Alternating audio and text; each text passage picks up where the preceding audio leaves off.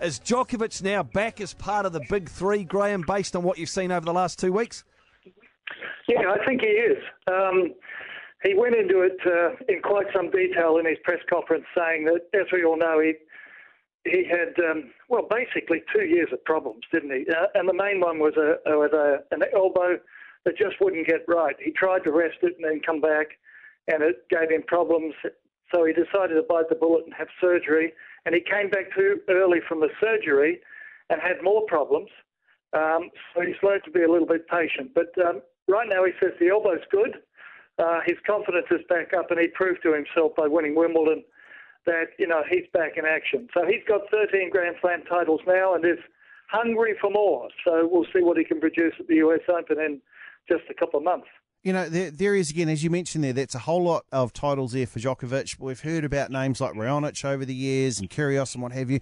When is one of these young guys going to come and wrestle the crown off these old dudes? I was just having that conversation with a bunch of guys in the press room. When are the young guys going to step up? In the past, generally, the old generation has sort of faded away.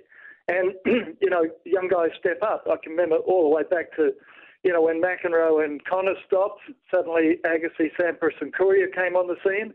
And then when they disappeared, there was a new lot of players coming up. And when they went away, Roger Federer and Rafael Nadal stepped up.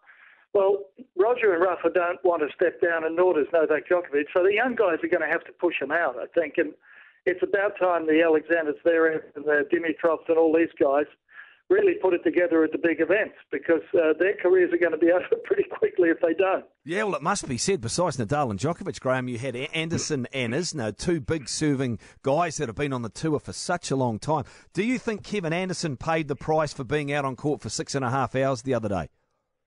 Oh, yeah, he's put in a pretty desperate plea to the Wimbledon people. Please, please, please play fifth-set tiebreakers. John Isner has said the same, and most of the players agree. Martina Navratilova came up with a good point today, and that is that if you have a tiebreaker in the fifth set or in the third set for the women, the players competing know how to play because they know where the finish line is, so they can adjust accordingly.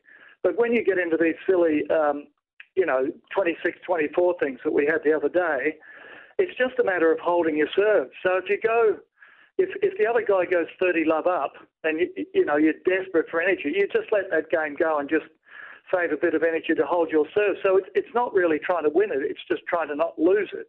So the argument at Wimbledon, I think, and I talked to a couple of committee members about it today, and they said it's definitely on their agenda for next week to discuss. The argument will be whether Wimbledon has it at 6 games all or 7 games all or 8 games all. John Isner suggested 12 games all, which I think is way too many.